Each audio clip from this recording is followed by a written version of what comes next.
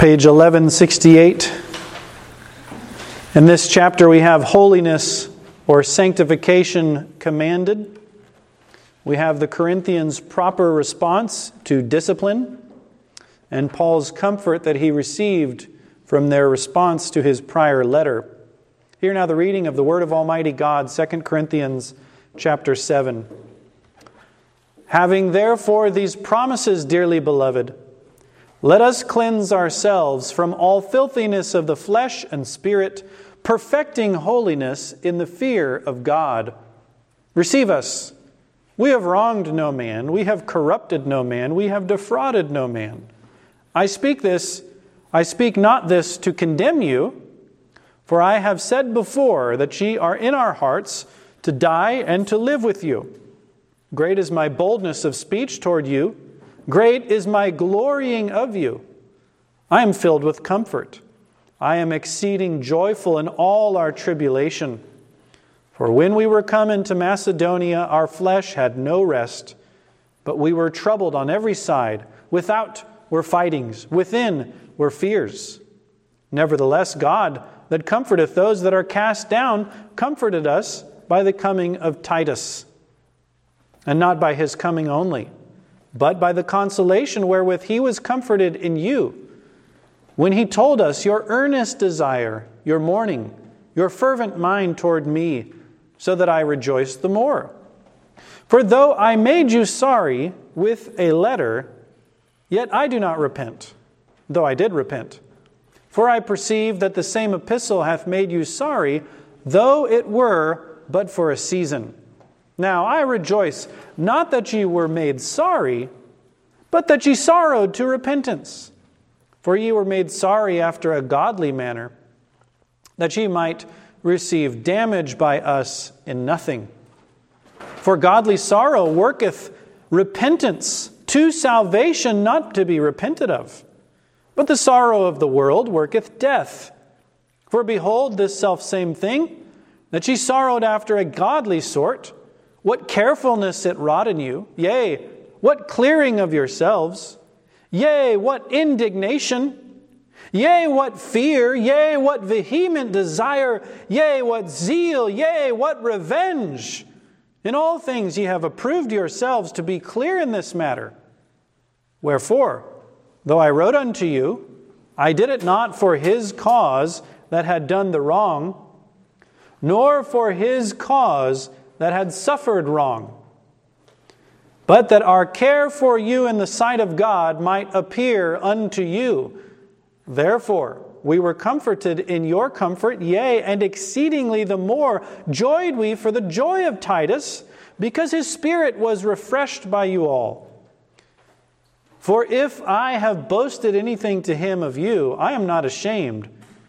But as we spake all things to you in truth, even so our boasting, which I made before Titus, is found a truth.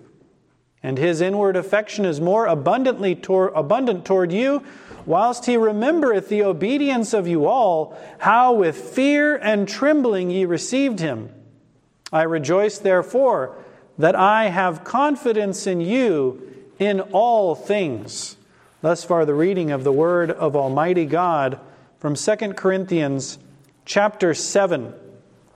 Here in verses 1 through 4 of chapter 7, we have an exhortation to progressive holiness and a due regard for the ministers of the gospel.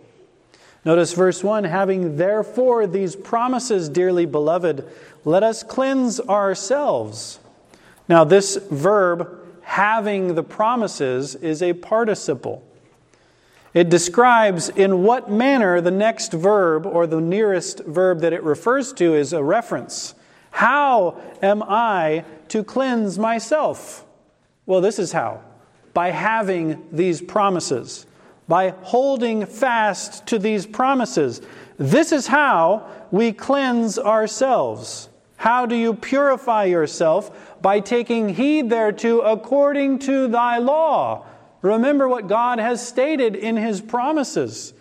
Now, if you recall from the end of chapter 6, he talked about these promises in the light of the temple of God and the temple of idols. They have nothing in common, no part together, no worship together, different gods, different hope, different faith. He says, separate yourselves from the unclean. And then he says, and I will receive you and will be a father unto you, and ye shall be my sons and daughters, saith the Lord Almighty. Those are the promises that we hold fast in order to purify ourselves. The gospel provides the basis for the law. By faith, Paul said in Romans 3:31, we establish the law. We don't abrogate it. The promise leads to the precept, the gospel to the law, the doctrine to the duty. This is what God teaches all throughout the Bible. As we hold fast to the promise, therefore we cleanse ourselves from every contamination in the spirit and in the flesh. Perfecting holiness, he says, in the fear of God. Oh, but you see, the promise of God and the fear of God are opposites, we're told. No, the promise of God and the fear of man are opposites, as we saw from Deuteronomy 3. The fear of God is the fulfillment of the promise of God. The obedience to His commandments is what grows out of the gospel. If we see them as opposites, the law of God, the fear of God, as the opposite of the promise of God, then we're confusing the doctrine of justification with the entire Christian life. We're saying that our salvation solely consists in our justification before God. But does the Bible teach that? No.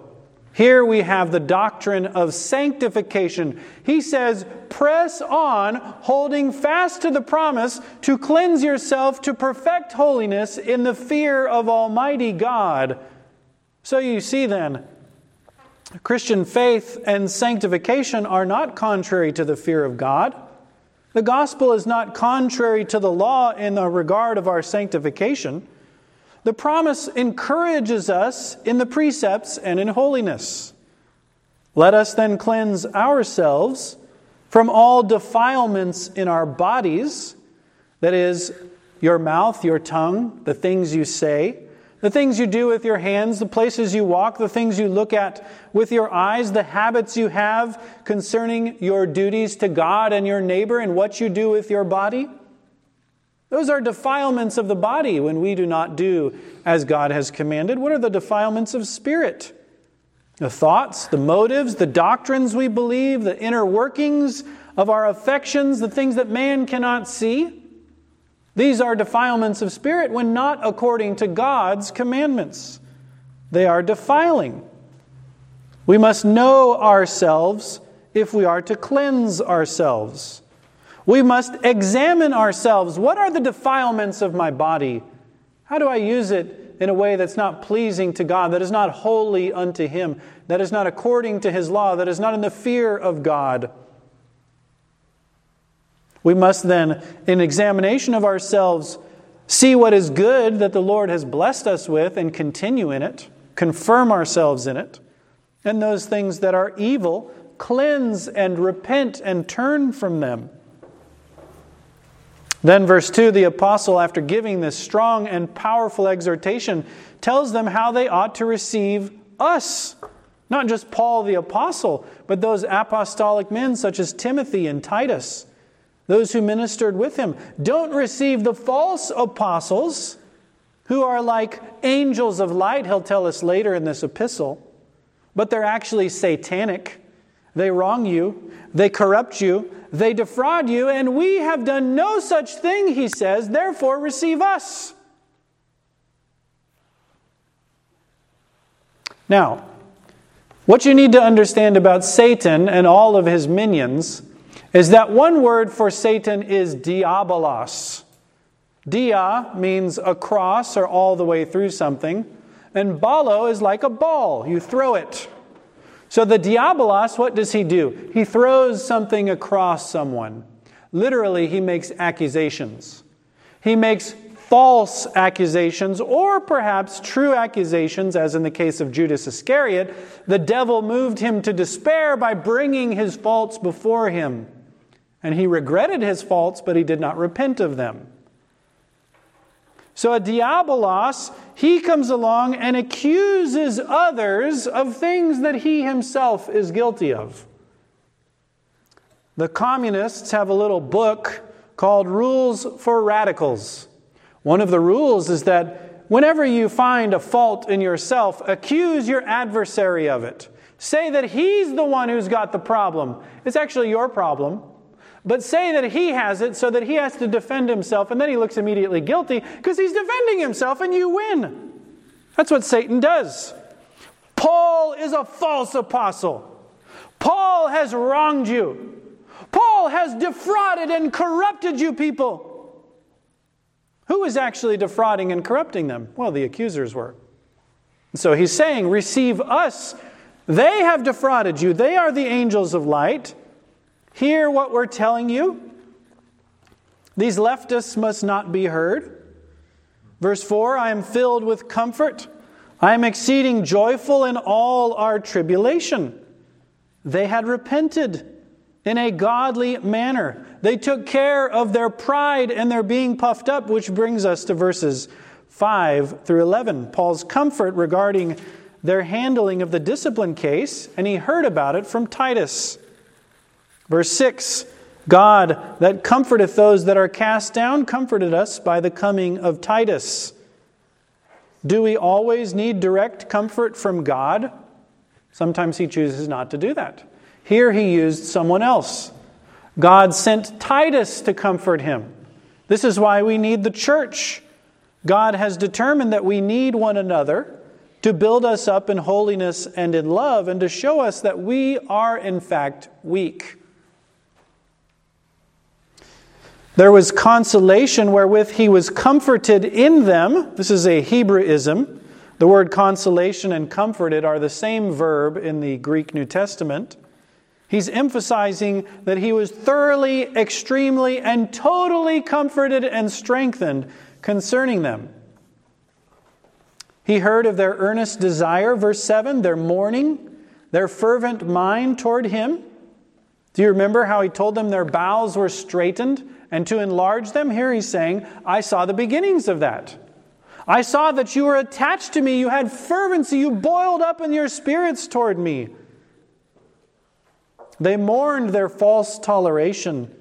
They boiled up with zeal for Paul and his doctrine, so that I rejoiced the more, he says. My joy continued to increase as your love for me continued to increase, he says. Let us then rejoice in the things of God as Paul rejoiced.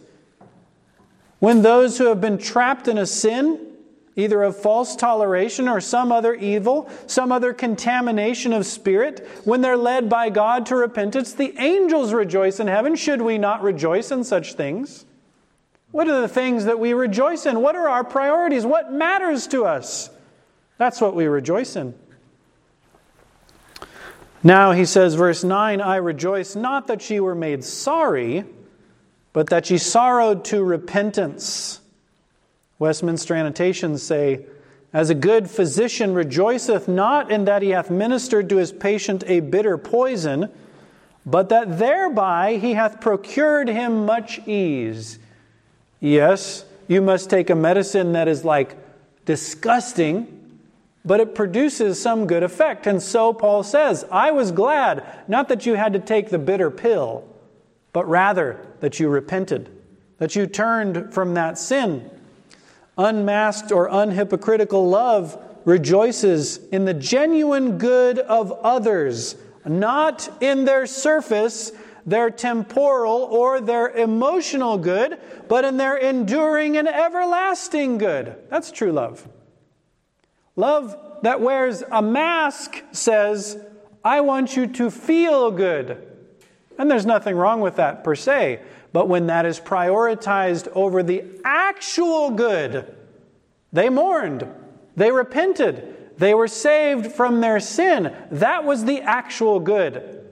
If he had said, well, I can't say this because that group will be offended, and I probably shouldn't touch on this point because these people will be upset. And after all, they've decided that the doctrine of grace means that we should tolerate incest because after all, that's Leviticus 18. I'm not bound by the law.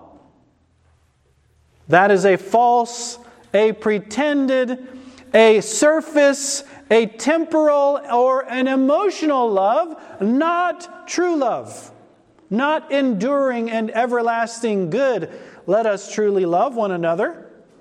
Let us rejoice in our own and in others' repentance, though it may cost some temporary sorrow to those that we love. That is true love. Verse 9, ye were made sorry after a godly manner. Literally, he says, they sorrowed according to God. And what is this sorrow according to God? Well, first, what does God say you should sorrow for? That's the first thing. What does His law say? What is the end of sorrow according to God? Well, it's repentance and salvation. It's turning from your sins. It's new obedience. It's forgiveness through Christ. And also, sorrowing according to God is for the glory of God. I have put a blot on His glory by my sin. And therefore I sorrow that God's glory has not shined forth in my life. Godly sorrow, he says in verse 10, worketh repentance. Or that sorrow according to God worketh repentance to salvation, not to be repented of. Again, our sorrows or our joys or our fears are to be governed by God and what He says, not what we feel necessarily. Let us properly use our affections. Let us have a sorrow that leads us to repentance, a joy that leads us to singing God's praise in the Psalms or giving of thanks with prayer. A gratitude that leads to holiness. A loyalty that leads to obedience. God says, your affections were created by me. It's part of who you are as a human. Now direct them toward the objects that I say in the way that I say for the reasons that I say. Oh, but these are my feelings. I'm just honest with my feelings. No, you're governed by your feelings. When people say that sort of thing, they're being ruled by how they feel rather than by God Himself. This is the sorrow of the world in verse 10. What does it produce? Death. It is not a sorrow according to God, a sorrow from mere worldly considerations. No hope of forgiveness in Christ, according to the standards of men, for the glory of the self-righteous person, for the betterment of their own life and condition, usually because some misery is inflicted upon them and they sorrow to try to get rid of the misery, not the sin, not the stain on God's name, not with consideration of forgiveness through Christ. You see how this produces death, don't you? Sorrow, according to the world, has no hope of eternal life. It does no good for the person rather than puff them up and make them prideful. Oh, look at me, I'm so sad, I'm mourning. Look at me, I'm taking a knee. Click, click, take a picture of me, I'll put it on my Instagram. Oh, Black Lives Matter, George Floyd, let me take a knee in sorrow for all the systematic racism. What does that produce? Death. No good. Only destruction. Doesn't lead anybody to repentance.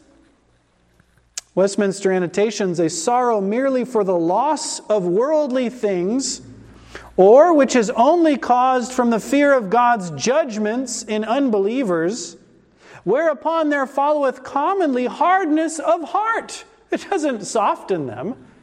Their sorrow doesn't make them more pliable to God. It hardens their heart, gives them a reprobate sense, and after despair and damnation itself. As we see in Cain, Saul, Ahithophel, Judas, and the like, which wasteth the body and hasteneth death. That's the worldly sorrow.